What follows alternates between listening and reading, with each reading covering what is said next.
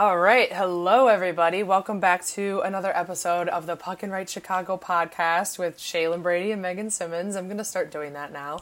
I think it feels longer because last week's podcast, we recorded on a Friday for a Monday. And this week we're back to our normal Sunday recording for a Monday podcast episode. And I think that this week felt super long because that was the last time we video chatted, but we text each other all the time, but it just felt super long this week. And even though there isn't a whole lot to talk about in terms of hockey news, it just felt like super long. And especially with the convention coming up, I'm getting antsy. It's funny because I was actually thinking about that Friday on my way home from work. I was like, it feels like forever since I've talked to Shay. I mean, like you said, we literally text every single day, even if it's just a quick, hey, sorry, I was busy today, but I hope you're doing well, right. Kind of text. But it was funny because on Friday, I was thinking the same thing, damn, it's been a while. But yeah, I'm very happy to be back recording. It's been a long week. It's been a long weekend. Yes. It feels like the weekend's lasted forever. I'm it's one of those odd situations where I'm kind of ready to go back to work tomorrow morning. Well, that's how I feel too, because last week I had a little kerfluffle and I was in the ER on Tuesday night for an ovarian cyst bursting.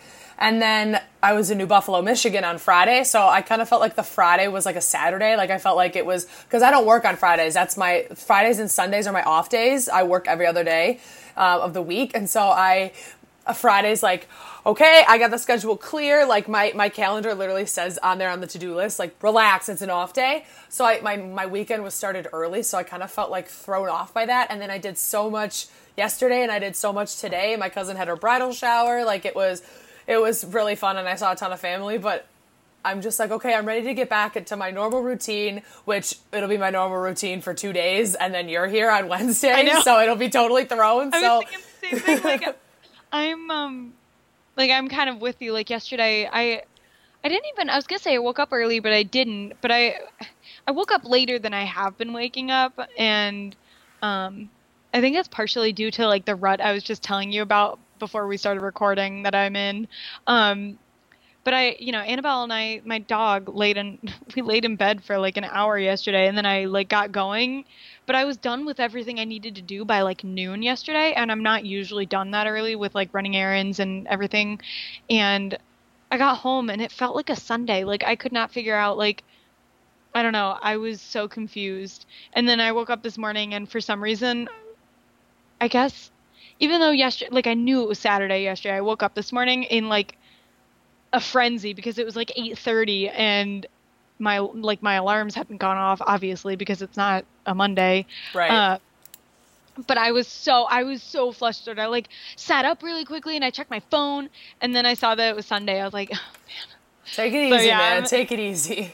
And then I laid in bed for an hour and a half. But it's just I don't know. It's just been weird. This weekend's just felt like a time warp or something. It's, because even Friday night, I got home from work at 4:30, 5-ish, and I don't usually get home from work that early. But I don't know. It just felt weird. I guess I felt like I had an extra day because I got home super early on Friday. But yeah. I don't know. It's weird. Today, even it's 5 o'clock, but it doesn't feel like 5 o'clock. It feels way earlier in the day than it actually is. And I'm like, oh no, I have to have dinner soon and take my dog out on a walk soon and all this stuff. And I don't know. It's just been a flurry. So I'm glad that we're sitting down to do the podcast today. Yes, me too. And I'm specifically pretty happy to talk about some free agency things because people are doing things. So let's just jump right into that because there is a lot to talk about here in terms of free agency and signing and everything. So I'm just going to run through them. We've done this before. I'm going to run through them and then we'll hit on a couple of them here, the big name ones. So the first one that came out last week, Jordan Binnington signed a 2-year deal with the St. Louis Blues at a $4.4 million average annual value. So as this past season, as everyone knows, the St. Louis Blues won the Stanley Cup. He played 32 games. He had 24 wins, 5 losses, and 1 tie. He had a 1.89 goals against average and a .927 save percentage, which, whether you like the Blues or not, whether you like Jordan Binnington or not, you can't deny those are pretty good numbers. But it is kind of it is kind of skewed just because he only played 32 games. He didn't play like a real split tandem because the Blues did have a goalie situation there. But moving on, Dylan Cousins, who was the 7th overall pick to the Buffalo Sabres in this year's draft, signs his 3-year entry-level contract at $925,000 average annual value. So last season, playing with the Lethbridge Hurricanes of the WHL, he played in 68 games, had 34 goals and 50 assists for 84 points. Andre Burakovsky signs a 1-year deal with the Colorado Avalanche at $3.25 million after being traded over from the Washington Capitals. He was a restricted free agent. Last season, he played in 76 games, had 12 goals, 13 assists, and 25 points. From there, Ryan Donato signed a 2-year deal with the Minnesota Wild at $1.9 million average annual value. He was traded over midseason for Charlie Coyle, who proved to be a pretty good acquisition for the Boston Bruins down the stretch. But Ryan Donato last season played in 56 games and had 10 goals and 15 assists for 25 points. And then Jakub Vrana signed a 2-year deal to stay with the Washington Capitals at a $3.35 million average annual value. Last year, he played all 82 games, had 24 goals and 23 assists for 47 points, so almost a 50-point player. I think that's pretty fair. Connor Carrick, who I was very excited about because he's a hometown boy, Orland Park, Illinois, signed a 2-year deal with the New Jersey Devils at $1.5 million average annual value. Last year, he played 34 games and had 2 goals and 9 assists for 11 points. JT Compher signs a 4-year deal with the Colorado Avalanche at a $3.5 million average annual value. He played in 66 games last season, had 16 goals and 16 assists for 32 points. And the ball that we were kind of waiting to drop since his rights were acquired by the New York Rangers, Jacob Trouba signs a 7-year deal at $8 million average annual value. So he also played all 82 games last season, had 8 goals and 42 assists for 50 points last season. And then the last signing that we have before we get to the one trade that has happened, Bowen Byram, who is the 4th overall pick to the Colorado Avalanche this past draft, signs his entry-level contract at 3 years at $925,000 average annual value. Last season, he played for the Vancouver Giants of the WHL, and in 67 games, he had 26 goals and 45 assists for 71 points as a defenseman. So that's not too shabby. And then the last one that we want to kind of cover here, this is the big one, and we'll start with this one. The Edmonton Oilers acquire James Neal from the Calgary Flames in exchange for Milan Lucic and a conditional 3rd-round pick in the 2020 draft. Edmonton will retain 12.5%, which is $750,000 of Lucic's salary.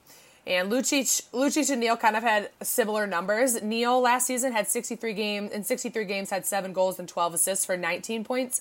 And Lucic played in 79 games and had 6 goals and 14 assists for 20 points. So both kind of a change of scenery, I feel like. Neal was very highly touted when he was traded from Vegas to Calgary to try and help boost that top 6, and it didn't really happen that way. He was great with Vegas and great in Nashville, and he's been great throughout his career, but I guess there just wasn't a fit. And then Lucic, obviously everyone knows Lucic's background in Edmonton not being so great and the fans just being on him, especially for that contract, because he was signed to a $6 million contract for, I think he's still signed for the next 3 years, I'm pretty sure, 21, 22 or something like that. He'll be 35 years old. So a lot of people were harping on Peter Chiarelli and him for that. But let's start there, because the condition for that 3rd-round pick as well, I think it was like James Neal needs to score 21 goals and Milan Lucic needs to score 10 fewer than that for it to go from a 3rd-round pick to a 2nd-round pick. That was the weirdest condition I've ever heard. It's like 21 goals, and then the other guy has to score 10 or less than that. Like, so he has to score less than 11. Yes. Why couldn't they have just said that? Yes, and he scored 6 last season, so I don't know if that'll be... I'm trying to look and see. Weird. Like, I don't really understand. The whole trade to me was wild because I don't know.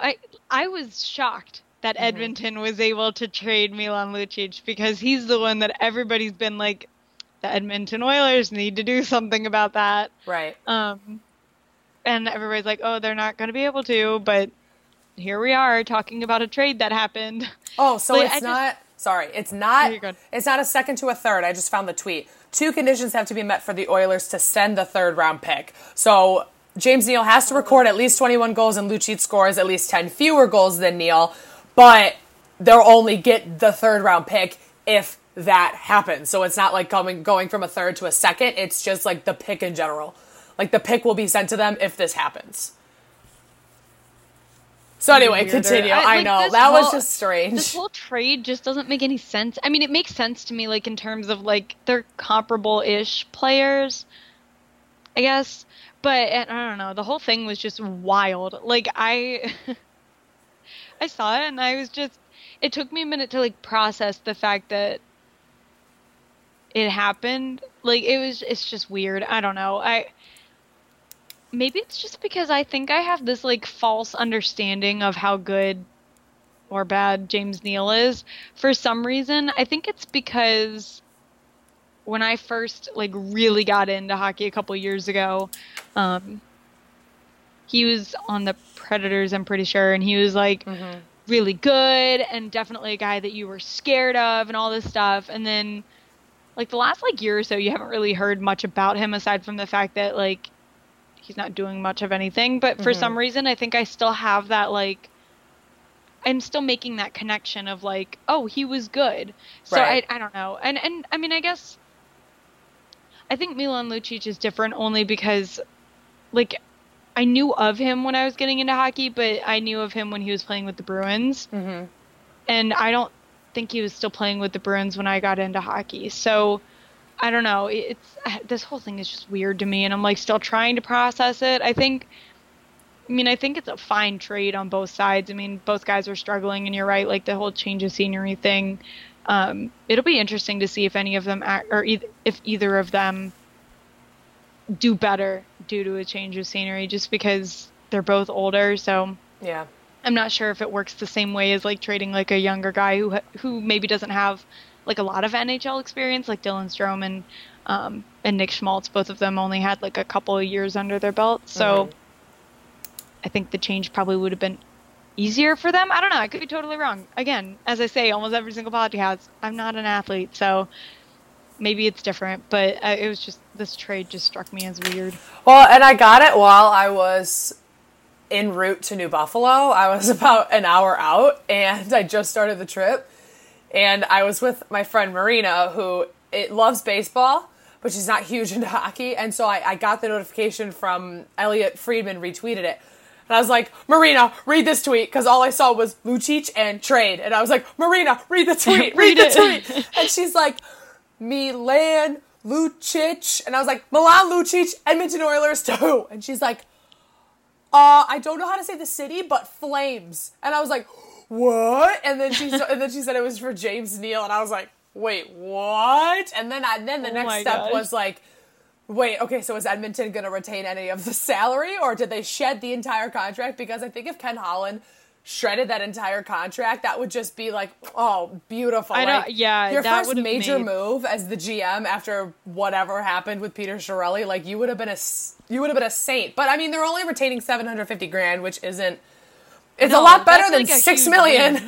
It's a lot better than $6 million. Yeah. I'm like genuinely curious. So we've probably talked about this before. I don't really like Edmonton. It's not that I don't like them. I'm just indifferent. Like, they're there. They had Wayne Gretzky at one time. They did. That is something they had, or someone. And then they gave it away. Yeah. I don't know. Like, they're not a team I hate, but they're not a team I particularly like at all. So it's like they're just there for me, and I don't know. I'm interested to see what happens with them, because the Pacific sucks, and I think we talked about that last week. So it'll be interesting. I think between them and Vancouver, I think those two teams might. This is my hot take for the podcast. I think those teams might shake up a really boring Pacific. Yeah, both of them? Like Edmonton and... Well, I know Vancouver for sure. I think, like, in the Pacific, you got Vegas for sure. Vegas and San Jose are pretty much up there as locks. The California teams are just... the other California teams are just meh. Arizona could also be a wild card now that they got Phil Kessel. I feel like they can just, I don't know, mess around and get top 3 in the division. But I just feel like it's gotten to the point where, like, theme that I'm missing. Like, the Oilers have, like, they have Connor McDavid. Like, they're eventually going to be good. Their center depth is so good. You can I don't know how to explain it any other way. Like, they're going to be good eventually. Like, You can It's have, just so annoying. like, when you have McDavid. Oh, Calgary. Sorry, Calgary's the other team in the Pacific. So it would be like Calgary, San Jose, and Vegas at the top, and then I think wild cards would be like Vancouver, Arizona, maybe Edmonton. But Edmonton, their center depth is so great. You have Connor McDavid, Ron Nugent Hopkins, and Leon Draisaitl. I put Leon Draisaitl second line center, then Nuge third line center. But the problem is that they were playing them together, all three of them together, and like Connor McDavid in the middle and those two as wings when they're clearly centers. Yeah. The problem is that Edmonton can't seem to find any wingers, but hey, you know who they could really use right now? Taylor Hall and Jordan Eberle. Yeah, you could really be using that right about now. But like, I'm interested because I'm intrigued because I think like the Oilers, the Canucks, and the Devils are going to be three teams that really like. I feel like they've done things quietly this summer. Well, the Devils not so much. Ray Shero is having an off season.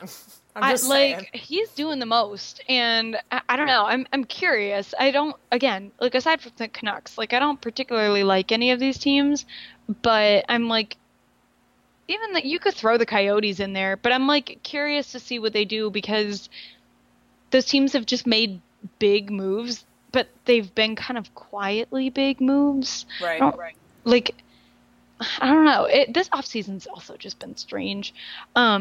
So I guess it'll just be interesting to see how all three of those teams do because I genuinely think that Edmonton and Vancouver especially can shake up the Pacific, and I think the Devils can shake up I think they're in the Atlantic. Yes. Yeah. No, they're in the Metro. They're in the Metro. Are they in the Metro? Mm-hmm. Might be a little tougher then, but like I feel like they could at least give some people some hell. I don't think they're gonna Devils. Sorry. That was really good. Didn't even do that intentionally. But yeah, I don't know. I think they could.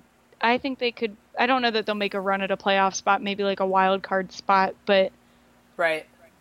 I think the Metro's also weird because you've got like the Rangers, and also, but like the Capitals have been really quiet this year, and the Penguins have been kind of quiet. The Penguins haven't done anything except trade people away. Yeah. So I don't. Ole I don't Mata really, and Phil Kessel were like their two big moves. I really do think that the Metro is going to look different as far as like when it comes to playoffs. I think the Blue Jackets are probably not going to make the playoffs. They're in the Metro, right? Yeah. I think the Rangers might. I think the Devils could make a run at it. I think the Hurricanes probably will because they're bringing back basically the same team. Minus Calvin DeHaan. Right. And a couple other guys that I can't think of off the top of my head. They just signed Brock McGinn.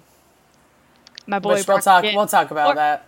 Yeah. Well, I'll do my PA announcer Brock McGinn when we get to him.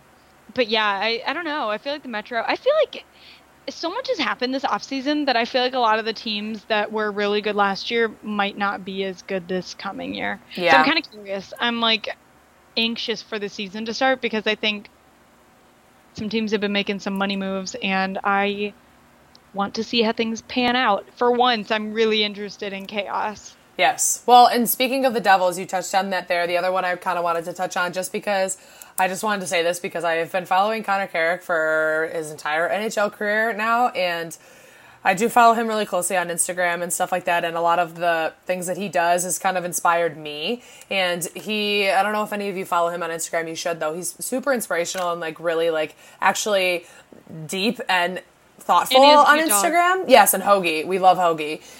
But he was sharing a couple months ago this little journal that he has. It's called the 5-Minute Journal, and basically you do it every morning and every night, and in the morning you write, it's the first thing you do when you wake up.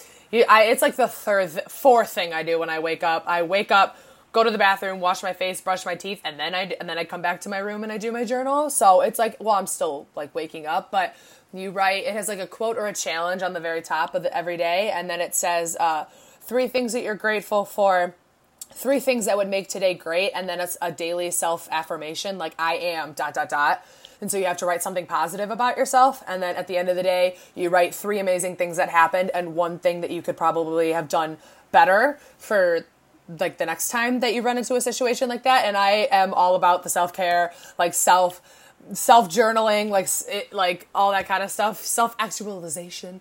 And so it was on sale on Amazon for like $20. So I bought it, and I've been doing it every single day, and it's really changed my perspective on a lot of things. I'm genuine, like, in general, I'm a very happy and positive person, and I'm very optimistic about things, but this is probably push that to like times 10. And he posts what he writes sometimes on Instagram, and his hashtag is consistency, and he's very like, I want to put clean things on my body. I want to do things for my body that make sense for me. I want to live what a healthy and happy lifestyle for me is, and I encourage others to find what theirs is as well and go after it.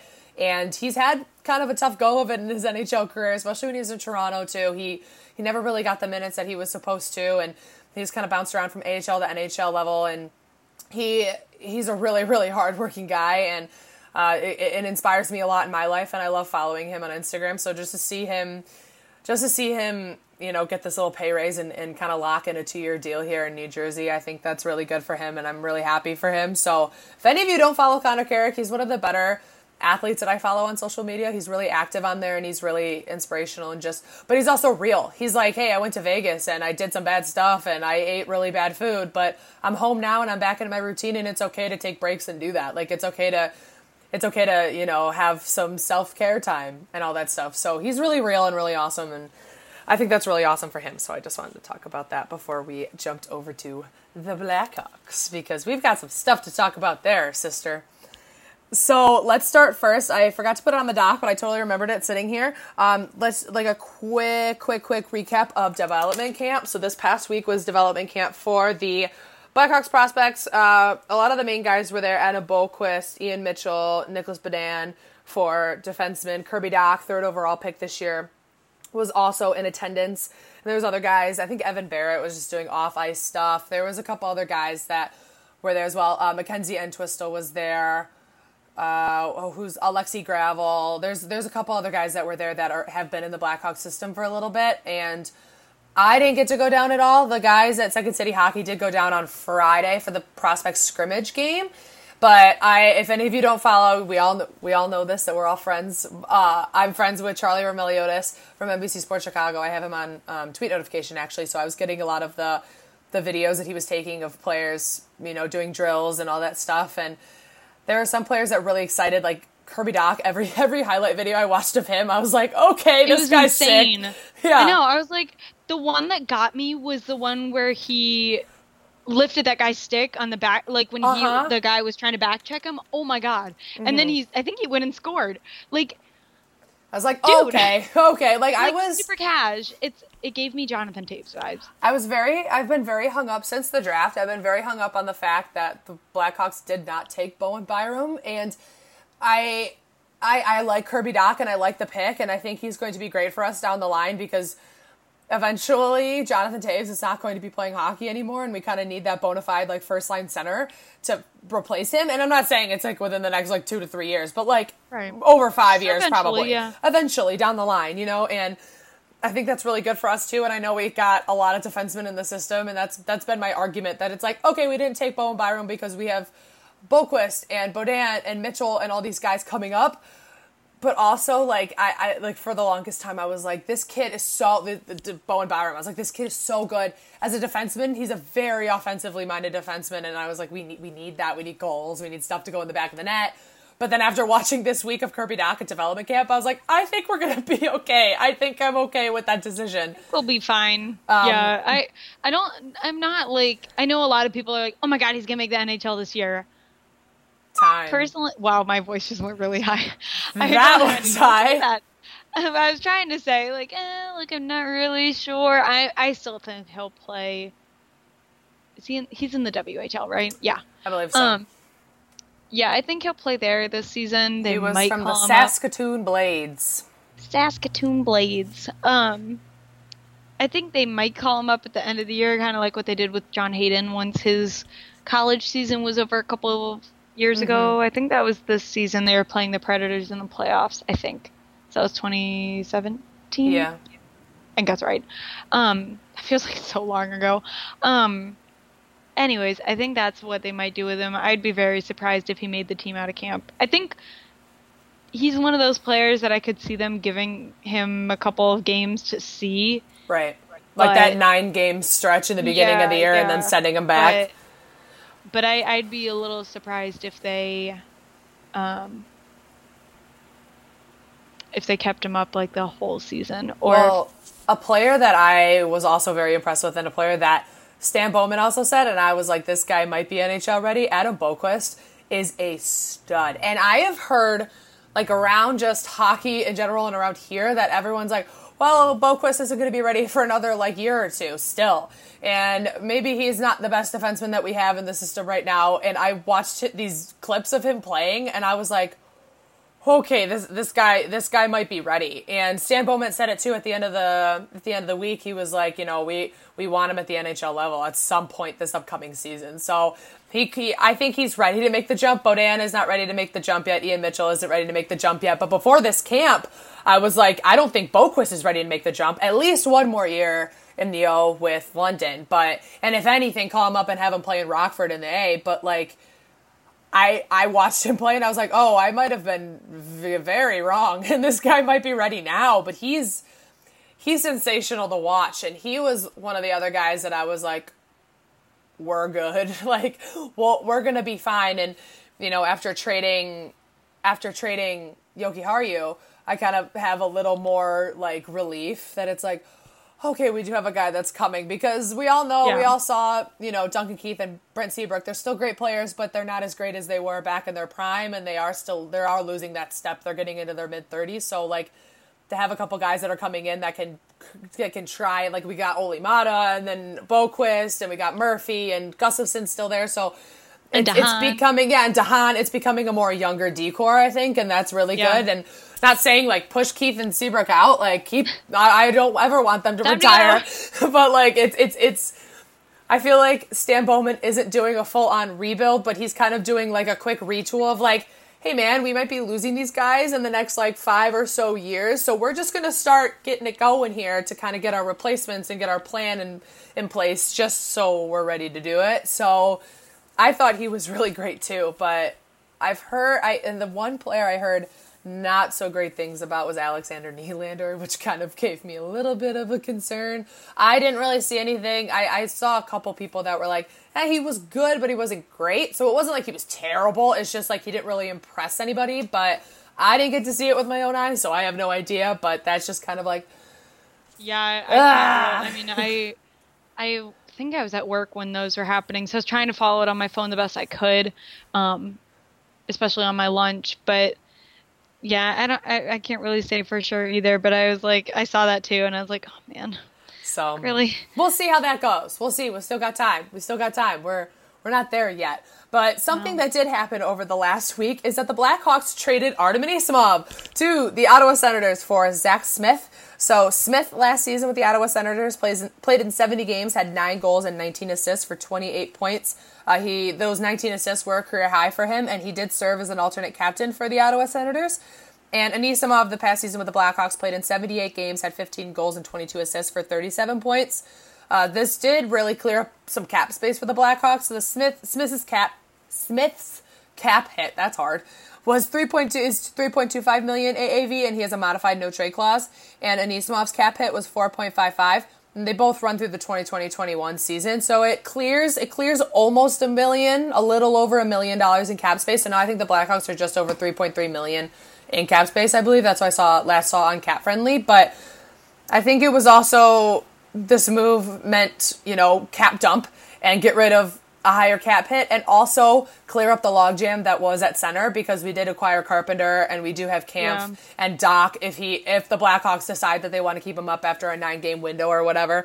But Carpenter can play center, which is really good, and we needed to move that contract out, I think. But I didn't have a problem with Anisimov. I mean, I think last season he had a bit of like a little down year. I mean, Anisimov, most nights I was noticing the negative things that he did more so than the positive things that he did, which kind of sucks because I really do like him and I like him as a player. But I don't know, Zach Smith seems pretty excited to be a Blackhawk based on his social media. He already changed his profile within like 5 minutes of the trade. So who knows? Someone described him. I saw him on Twitter. I can't recall who it was right now, but someone described him as a power forward. And I was like, well, I know. I was like, I probably couldn't tell you outside of like Brady Tkachuk and Thomas Chabot who plays on the Ottawa Senators. So I know, I'm right there with you. and Craig I Anderson. I had to Google him. Yeah. Because I had heard his name before, but I didn't fully recognize the name. I was like, I need to look this guy up just to see. Just to get a little. It's one of those trades where I was happy about it initially. Like, not.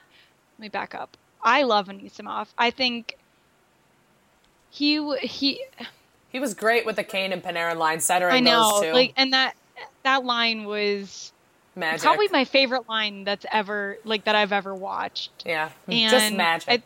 I think it will be forever, but without Panarin there, the problem with Patrick Kane, and this isn't really a problem, is that he goes through line mates like no one's business, and it's just. But I don't think play it's with anything them all. on him. Exactly. I don't. It's not on him at all. It's just I think it's hard to play with him, and again, like that's not a bad thing. He plays at a level where you have to know what he's doing to like anticipate it, so that. He plays like 3 steps ahead. He's like Gretzky. Exactly. Like, yeah. And you have to play like that. And I think with Panarin on the line, the two of them both play a game kind of like that. And Anisimov was able to keep up with the two of them that way. And I think he was less of a like, let me center it for you, more of a like, I'll get that rebound and shove it in. Right. That sounded weird. But like, you know what I mean? Like it just, that line was just so good. And I think after Panarin left, though, it's kind of one of those things of like, well, Anisimov and Kane doesn't really work no matter what winger you put on the other side. So then, like, they tried to bump him down to the third and fourth line. None of those really fit either. And then you had, like, the logjam at center. So it was kind of one of those things of, like, I was kind of waiting for the other shoe to drop. Right. This summer. Like, I kind of figured they were going to trade him. I'm like, sad about it. I really do like Anisimov, and, I don't know. It sucks, but I also understand the move, and I think it makes sense for the team going forward. It's like one of the ones where I was like legitimately really logical about it, obviously. Yeah. Instead of like tying emotional stuff to it. I think the emotional ones are usually the ones where it comes out of nowhere. Those are the ones that usually upset me. But this one, I think I was kind of surprised he didn't get traded last summer. Yeah. So it sucks to see him go, because I do genuinely think that he's like he's solid a good player. bottom six guy. He really is. Yeah. Like I don't think he's a bad player at all, and I like you can see that with the 2 seasons he played with Panarin and Kane. But yeah, I don't know. It's one of those things where it sucks, but I also it's a good thing in the end. Yeah. Well, that was the only bit of news basically for the Blackhawks this week, but the convention does start this week, so when you're hearing this is Monday. The convention will be starting on Friday, which is super exciting. And tomorrow as in Monday, so today when you're hearing this, I have a convention guide piece coming this week, coming on Second City Hockey. So it's basically like my top 10 tips and tricks, and then also the top 3 or 4 new things that you need to try out, because the Blackhawks are adding a lot of different attractions and things you can do at the convention this year, which is super excited. I'm very excited for the emergency goalie challenge, which basically is like an escape room, and you need to get from the locker room to the ice. So that's with clues and stuff like that. So, and then there's a virtual reality experience where you're literally walking in the United Center. Like they take you through the halls of the United Center into the locker room, like real time kind of stuff. So that'll be really exciting. So, we're super excited. Megan gets here on Wednesday. We've got some fun stuff planned on Thursday. I've got a couple surprises in store, so that'll be super fun. So, and then, yeah, we'll be there all weekend. We're going to be doing a ton of fun stuff. So I'm just super excited about that. If any of you are going to be at the Blackhawks convention, comment and like tell us and all that fun stuff. It's always just so fun. So, that being said about the Blackhawks. Really fun. That being said about the Blackhawks, let's move on to NHL stuff. So the first piece of news that I wanted to talk about, I just thought it was like, I thought it was actually pretty sweet because I found out the reasoning behind it. But William Nylander of the Toronto Maple Leafs will be changing his number from number 29 to 88. And he also offered to cover all of the jersey number plate replacements if you go to Real Sports Toronto. And if you bring in a 29 Nylander shirt, it's all the costs to replace the 29 with an 88 are sent to him. So you don't have to pay anything to get your jersey replated. So that was pretty cool. But he did want to be number 92 because that was the number his dad wore. But I think he said he chose 88 because that's what his brother wore in junior, Alex. So he's like, I just want to keep it in the family. But then I saw something that was like, add it to the list of NHL little brothers who can't choose, or like little brothers or sons that can't choose their own number. And it's like the Kachucks both wear number 7. The Hughes brothers both wear number 43. Well, Hughes wears 86, but he wore 43 with the program. So 43 times 2 is 86. I know. So, I was like, oh, you sly dog. I see what you're doing there. Like, I see your math. I see it. Who was it that, I want to say it was someone that had 91 and went to 19 or went from 19 to 91. I can't remember who it was because I know Jonathan Toews is 16 for Team Canada. And Patrick Kane's always been number 88. But I really think that there's someone that just flipped the numbers around. And I can't, like, just flip which one goes Tyler first. Seguin does. Does he do that? Is he? Yeah, so he was 19 in... Is he 19 for Canada? Who's 19 for Team Canada? It's either him or Stamkos. Like, but it depends, because if Stamkos isn't playing, then he is 19. Right. I don't think Stamkos is 19, though. I don't think so either. Now that I think about it, I think he's 91, and that's why Tyler Seguin. But is 19? Tyler Seguin, I think he was 19 in Boston. Yes, I think so too. But and I think when he flipped. went to the Stars, he had to pick a different number because I think 19 was already taken, so he just flipped the numbers. Yes, so but there have been other players who have done that too. Right. So, but he's the one I immediately think of. But yeah, so that was a little piece of news there. So if you have a 29 Nylander jersey, go to Real Sports Toronto and get it changed to an 88. For free. For free, courtesy of William Nylander.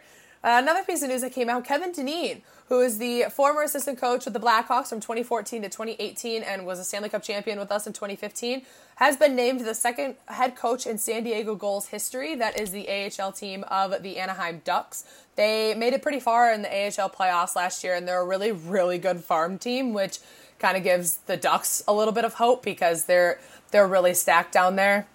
And their head coach, who, I forget his name. I think it was something Bob Murray, I think his name is. He was the head coach down there, and he's a great coach, but he got promoted to head coach of the Anaheim Ducks for this upcoming season after they got rid of Randy Carlyle. So that will be very exciting, but congrats to Kevin Dineen. He was also dismissed when Joel Quenneville was fired last season. So him and Dineen...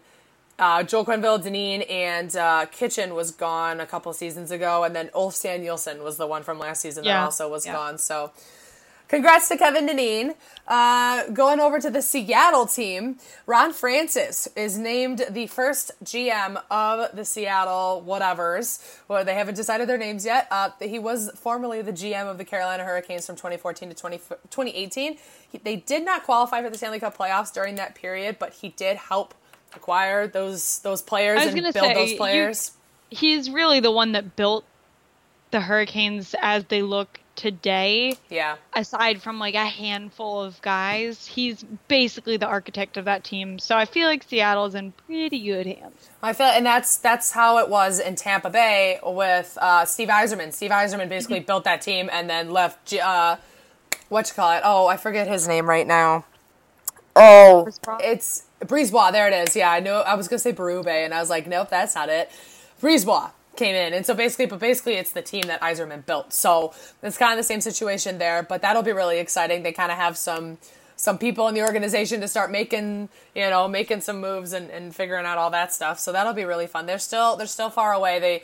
They start playing the 2021 season or the 21-22 seasons, I believe. I think it's 21-22. So still a couple years out, but we get some movement there.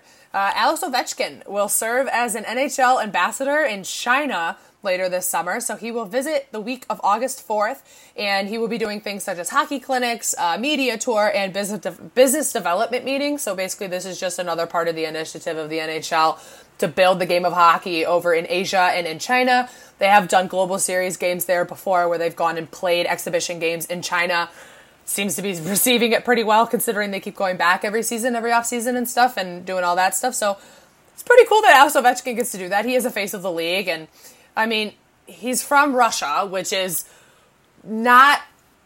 It's like half Europe, half Asia. It's a huge country. Eurasia. It's Eurasia. Like, it's kind of both. Not saying, like, he has super, like, big ties to Asian culture, which I don't think he has. But it's pretty cool. No, he is from Russia's that part of the more world.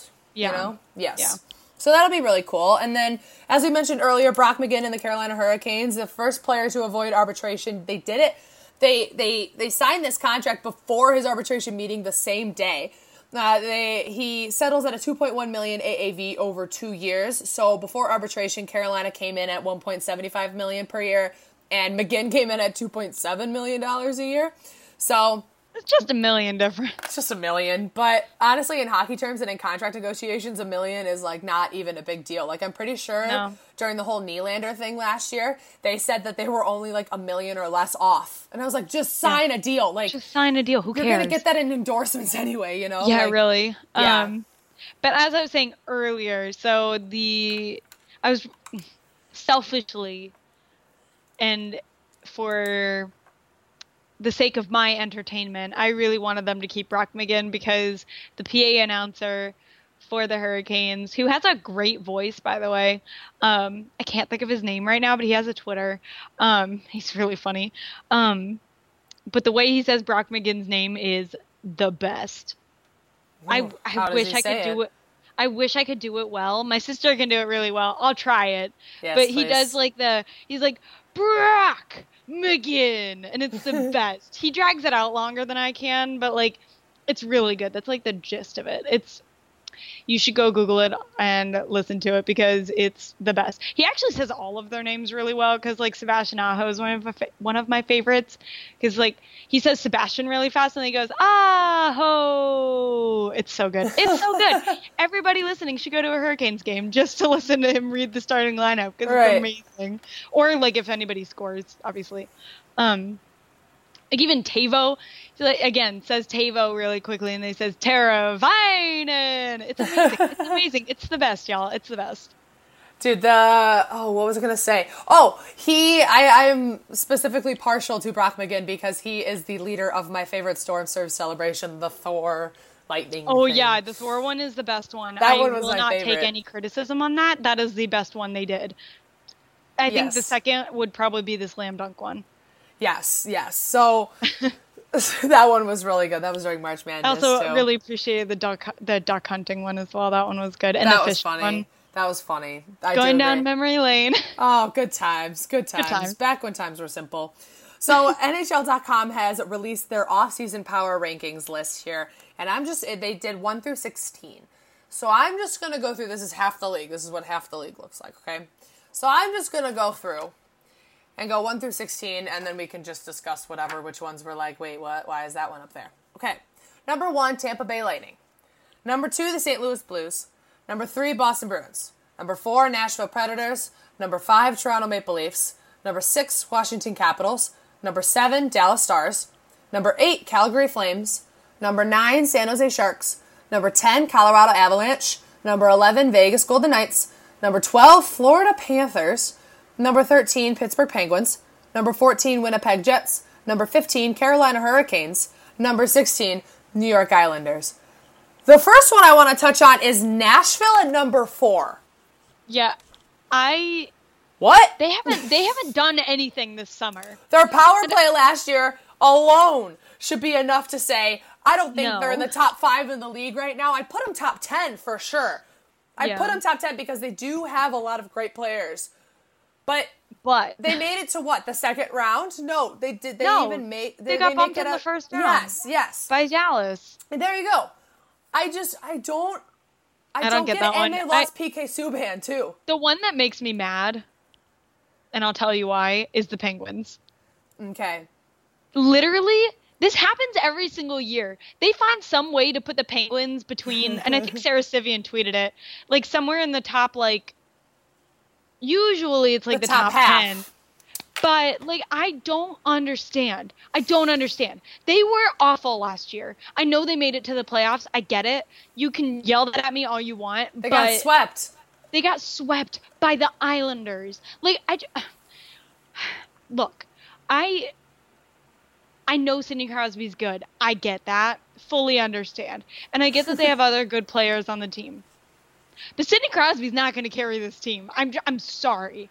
Like, just because he's on that team.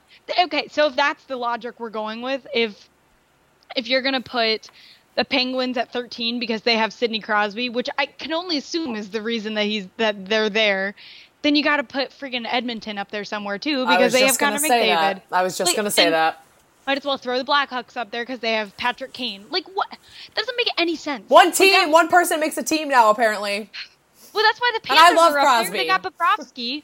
Yeah, that one also was one sure. I wanted to touch on because that makes zero sense. That's one I wanted to touch on too. The Florida Panthers right there at number 12, right before the Pittsburgh Penguins.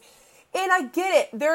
I picked them off season last year to be like a dark horse, like surprise team that kind of came out of left field. And the thing is that they had the best power play last year. And I think it was second in the league for over half the season. Like, their power play was deadly. The problem was, and I think that's why it's on here, the problem with them is that they couldn't get a save. Offense wasn't their problem. They could score goals all day long, and their penalty kill was also really great. But they couldn't get a save. James Reimer was up and down all year, and so was Roberto Luongo, and we know the health issues that he had because hence him retiring this offseason. So them being there, and then also Colorado not being up higher. I think Colorado, after all the acquisitions that they've made and the players that they've got coming up in their system, I think they should be like top 5.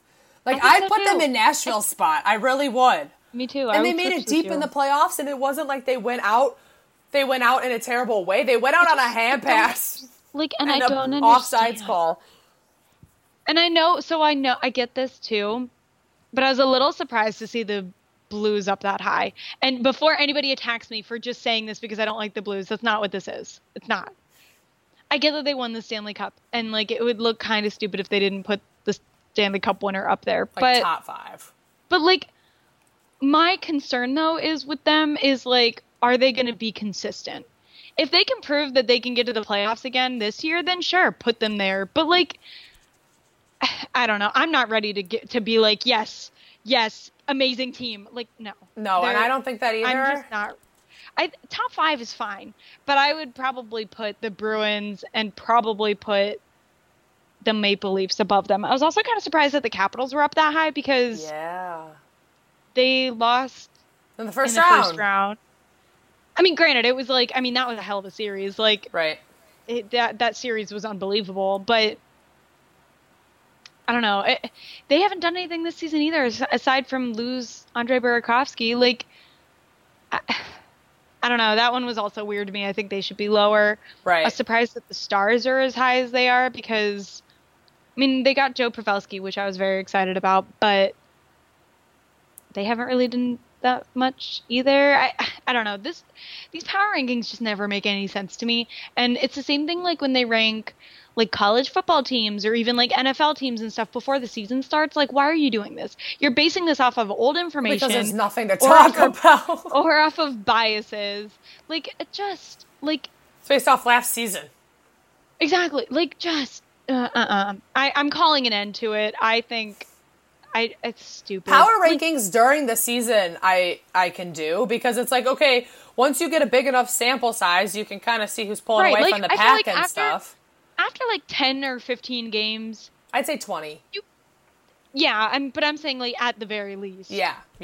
You can kind of get a taste because I knew pretty early on last year that the Blackhawks were not going to be good. I had faith that they were going to be good, but I could just tell. Yeah. And I think part of that is just because I'm a fan of this specific team, so I can see when there are glaring issues because I pay so much attention to them. Right. But at the same time, it's one of those things, especially after they fired Q, I was like, well... Here we are. Nice knowing you, 2019 or 2018, 2019 season. I don't know. These power ranking things just make me mad. I don't like them really in any sport. I think just look at the standings. Right. What's the difference? But I mean, I guess I get it that you're picking teams that have been hot recently, whatever. I get it. But like the off-season ones are just stupid. Like you're basing this off of old information. Right. Like, and you have nothing to do. And clearly some sort of bias because the Penguins should not be on there. Oh, yeah. They're on there because of Sidney Crosby. There you go. Hot take. Well, one last thing before we wrap up the NHL section here. I did read this the other day, and I saw it actually today again. The Calgary Flames have reached a tentative deal. It isn't set in stone, and nothing has really been officially said, but they have a tentative deal to build a new arena to replace the Saddle Dome, which has been there since October 15th, 1983, and it was renovated in 1994. The Flames have been there, playing there since 1983. It wouldn't begin construction until about 2020, but the projected cost is between $550 and $600 million to make a new arena, and it would seat 18,000, have retail space, a community rink, and 400,000 square feet of underground parking, which is interesting. I don't think there's any arena that really does that right now, specifically in the NHL, that has underground parking. I think the only reason that I could think of that would make sense is because they get so much snow. Yes. Like I think it would be probably easier for people to. Well, and clear like space, because they said there's going to be retail space and a community rink, like clear space for all of that, like a development area. Yeah. You know, like the Cubs have done that since the Ricketts came in and bought the team, the owners. Since they've come in, Wrigley Field used to be the ballpark and a Taco Bell and a McDonald's across the street, and now there's a hotel that has 3 different restaurants in it. There's a park at Wrigley. There's fountains for kids to play in. There's a Cub store. There's a Starbucks, bars, restaurants. Like it's a place that people want to go even when the Cubs aren't playing. A place that people want to go when you don't have a ticket, because the park at Wrigley opens up once first pitch happens. So you have to have a ticket to get into the park at Wrigley before the game starts, and then once first pitch happens, anyone can come in, sit on a lawn chair, bring a blanket, and they have a giant TV on the office buildings, and you can sit right outside of Wrigley Field and watch the game. They've made it a very attractive area, not just for baseball, but and everything in that area now. There's shops on Sheffield now, then there's a parking garage and apartment living, and that's all owned by the Ricketts and the Cubs. So they've really turned it into something that fans want to come down to more so than just to see the baseball game, because that's all you used to go down there for. And I think the same could kind of be done here with the Flames and other arenas that are being new and built, and especially Seattle, because there is so much going on in Seattle that I think that they could really use that to their advantage and kind of make like a corporate, not like a corporate, but like a social entertainment kind of area out of it, because I'm curious to see what Seattle does. I don't know. I want them to take a freaking name at this point. I hate calling them. What's their Instagram handle? It's like NHL Seattle or something. Right. It's fine, but like, say the Seattle team. The Seattle team. Like, give me a freaking name. It's funny too because I've heard some of the names that are being thrown around, and I don't like most of them. But I also didn't like Golden Knights when I first heard it, and now I'm like, yes. I've grown on it. Yeah. Although to be honest, still think they should be called the Aces, but it's fine. Ooh. That's fine. Whatever. I could rename a lot of the NHL teams if I had the chance, to be honest. Maybe I'll make that my podcast one day. I mean, yes. my power play one day. Yeah. Just rename every single NHL team. That would be fun. It'd be kind of hard. Some of them I feel like are really good, and like, wow, I couldn't think of that. Right. But I feel like there are a handful that I could rename. I like that. Well, Speaking of the power play, let's move on to that. So, do you have a power play yet, or would you like me to go first?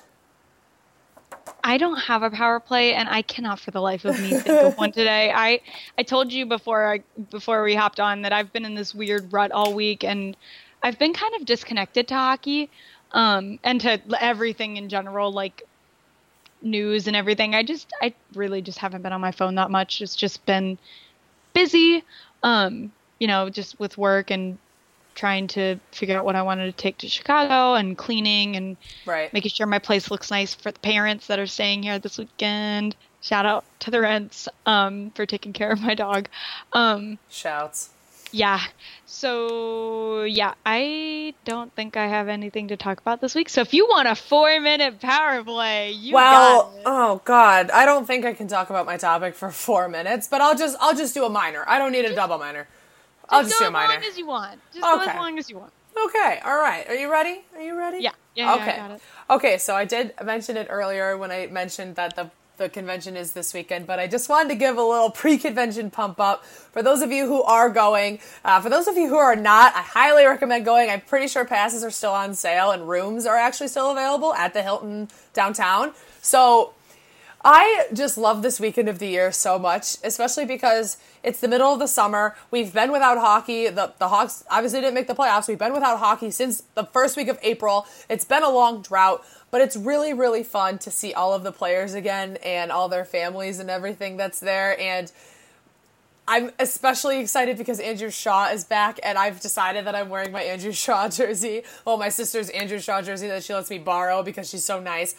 My sister's Andrew Shaw jersey on Friday for the opening ceremonies, and I'm just it's a really great way to connect with new Blackhawks fans as well, and it's a really cool way to see different things that you don't see during the year at the United Center. The United Center is awesome, and there's a lot of stuff to do there, especially now that they opened the atrium within the side of the United Center. And there's a lot to do at the games too, but this is a little more, I don't know, this is a little more interactive. They have a lot of new, as I mentioned earlier, they have a lot of new attractions like that are coming. They have the virtual reality. You can design your own puck. You can go through the NHL Combine. You can do they said that you can do a Hockey 101 session with Blackhawks prospects. So I'm really, really want to do that because I have been practicing in my driveway. I have my little net and I go top cheese all the time. Top left corner is my money shot. But I'm just very excited for it, and I'm very excited for Megan to be here and to have another human being that isn't my parents or my sister living in my home, because I feel like it's just different. Like, it's more fun, I guess, and we're going to be doing a lot of different fun things and different things that we haven't done before when she was here last summer and over the winter. So I'm just very excited for the convention, and I think this is a really good time of year. And also, if you're going to the convention and you've been before, or even if you've never been, and something happens where, like, you don't get that close spot that you want to for the opening ceremonies or for one of the panels, or you don't meet that player that you wanted to meet, that's okay. And I remember the first year I was really crushed because my friends met someone else and I didn't get to meet them, and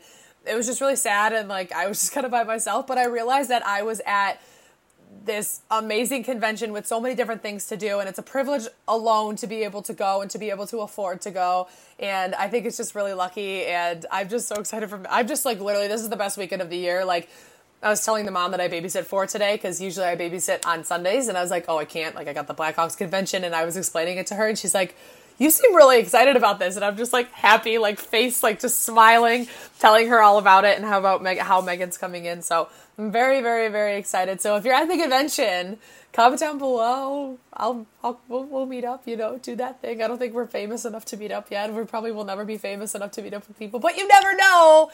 So I just wanted to say that I'm very excited at that. There's going to be a lot of stuff coming. We have an interview coming up that will be coming out later this week that you'll see as a bonus episode, and then also we're going to be doing a podcast together in person when Megan's here, which is going to be crazy. We don't have to see each other through a camera screen, so it'll be really exciting. So yeah, I'm excited. Nicely said. I'm very excited too. I was thinking about it earlier this week, and I think it was on like Tuesday or Wednesday. I'm like, oh my God, I can't wait a week. And now it's only like a couple of days until I fly. And 3. I'm not, yeah. I don't know why, but I love plane rides. Like, I could fly in a plane forever and be totally content, just going around in circles. Just kidding. But I do really like flying. I get really anxious about it, but I do, like, once I'm at the airport and past security and everything, I'm fine. Right. I think it's just, like, travel in general makes me anxious, and not necessarily in a bad way, just, like, I don't know. It just makes me anxious. Oh, so yeah. I'm, like, really anxious right now. And, I'm very excited. I love Chicago. I mean, that's not really a secret at all, but I am like counting down the days until I can live in Chicago. Especially like this past week, it's been like well over 100 every day here, and I keep checking the weather in Chicago to just see like what it's going to be like next or this week when I'm going to be there, and Like today it's like 75. I'm like, are you kidding me? It's 97 here. Dude, it was like 105 on Thursday, Friday, Saturday. Like, we just had like the highest heat temperatures in Chicago in years. So you didn't, and like with the heat index, I think the heat index, the high was 114. I was gonna say, yeah. And I was in New Buffalo that day. Yeah, yesterday I stayed in the lake. Yesterday we were under an excessive heat advisory, so they were like, if you can avoid going outside, that'd be good. Avoid going outside. So I ran my errands like early in the morning before it got hot, and then I came home and literally stayed inside the rest of the day until I had to walk my dog at night. But today was a blessing. Like today, I was like, this is a cold front. It was like 80. No, I was like, this is a cold front. Well, and it's supposed to be like in the 80s, I think, like all next week in Chicago. I'm like, oh my God, or all this week. 85 and sunny on that Thursday when we're going to be running around downtown. Yeah, I am so excited. So right now in Raleigh, North Carolina, it's 97 but feels like 104. And in Chicago, it's 73 and feels like 73. I could die. It's 76 inland. 73 is the lake effect. Whatever. That's what I have on my phone. Either way, that's where we're going to be most of the time anyways. But like, that's perfect. Anything in the mid 70s, I'm here for. That is my ideal weather. California weather, dude. I feel like I would say like 60s and 70s are my ideal. I can hit the 80s, that's fine. But like anything above like 85, no. And I've lived down here forever at this point, and I'm just ready to see some snow in the winter and not die in the summer. So I love winter. It's my favorite season. So do I. I don't like summer very much, like weather-wise. I love summer as far as like summer here at least. Feel of it. Yeah. I love the summer vibes. Like I love that fruit is so much better in the summer than it is in winter. Right. I'm a big fruit advocate. I just bought some pineapples yesterday and they look amazing. So I'm really excited to get into that. Yeah, buddy. Strawberries always taste better in the summer, and so does watermelon, obviously. So I'm very excited for all of that. And obviously, like going to the beach and right. There are good parts about it. I just would rather be cold. To summer. But yeah, I would much rather be cold. And it's funny because we moved into a new office at my job, and it's freezing. Oh, good. Like I feel like I'm in an ice box. But I would I was having this discussion with my coworkers a couple of days ago. I'd much rather be cold than warm. Like, right. I keep a fan on in my room, even though I keep my temperature like at between like 70 and 74 in my apartment, which is like fairly cold. Like I'm wearing a sweatshirt right now, but I'm like comfortable. Right. And I keep my fan on in my room because my dog sleeps with me and she's like a space heater.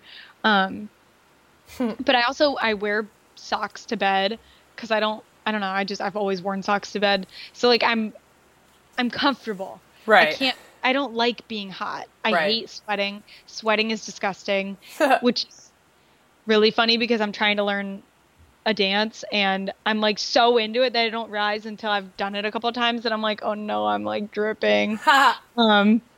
So another reason why I'm not athletic, I don't like sweating. Hey. And it's not even that I don't like putting in the work to sweat. I just don't like the feeling of sweating in general. It doesn't matter if I've done anything or not. If I'm sweating, I'm not happy. See, I like sweating when I know and I prepare myself that I'm going to sweat. Like, I'm going to a workout, I'm going to sweat. But and I'm okay with that. I prepare for that. But if I'm like just outside chilling, walking around, and I start sweating, no, I don't like that. Like, I take the girls on walks all the time. I'm like, no, I don't like it. So, and especially with this knee brace, like... I literally walk across the street from the parking garage I park in to my building. And the past week, I've gotten into work basically dripping. And I'm like, I'm walking across the street. Yeah. I am taking all of 10 steps to get to my building. Probably more than that. But like, you get the point. I should not be that hot walking into my icebox office. Yeah. No. But it's fine. Whatever. All right, well, that does it for this week's episode. On that hot note, that does it for this week's episode. Next time you hear from us, like I said, Megan and I are going to be together, so that'll be super fun for the podcast next week. And we also have a bonus interview coming out on I want to say either Thursday or Friday, so keep your eyes out for that interview coming out. But thank you again for listening. Thanks for getting all the way here. Make sure you follow our Instagram and our Twitter and everything, and our personal Instagram and Twitters. It's always all linked below in our podcast description there. Share, tell your friends, all that fun stuff. And we thank you so much, and we love you guys so much, and we can't wait to talk to you guys next week and when we're together. All right. Have a good week, guys. Bye, guys.